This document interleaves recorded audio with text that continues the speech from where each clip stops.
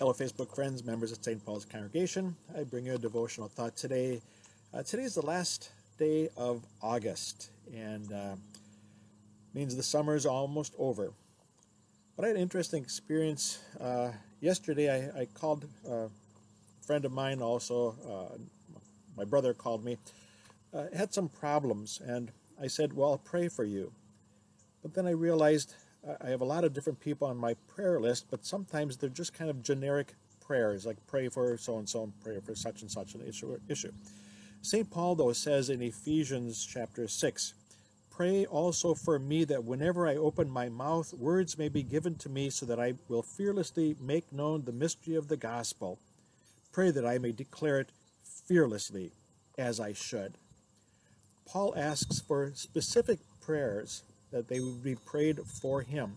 And so we pray for one another, but it might be important to even ask, what specific need do you have? How can I pray for you? What are your desires? How can I bring them to God's throne of grace? God gives us so many promises in Scripture that he answers prayers. The prayer of a righteous man avails much, he says in James. So our prayers are important. And I encourage you to keep praying. Pray for all different sorts of people, all different situations, needs, but also prayers of thanksgiving.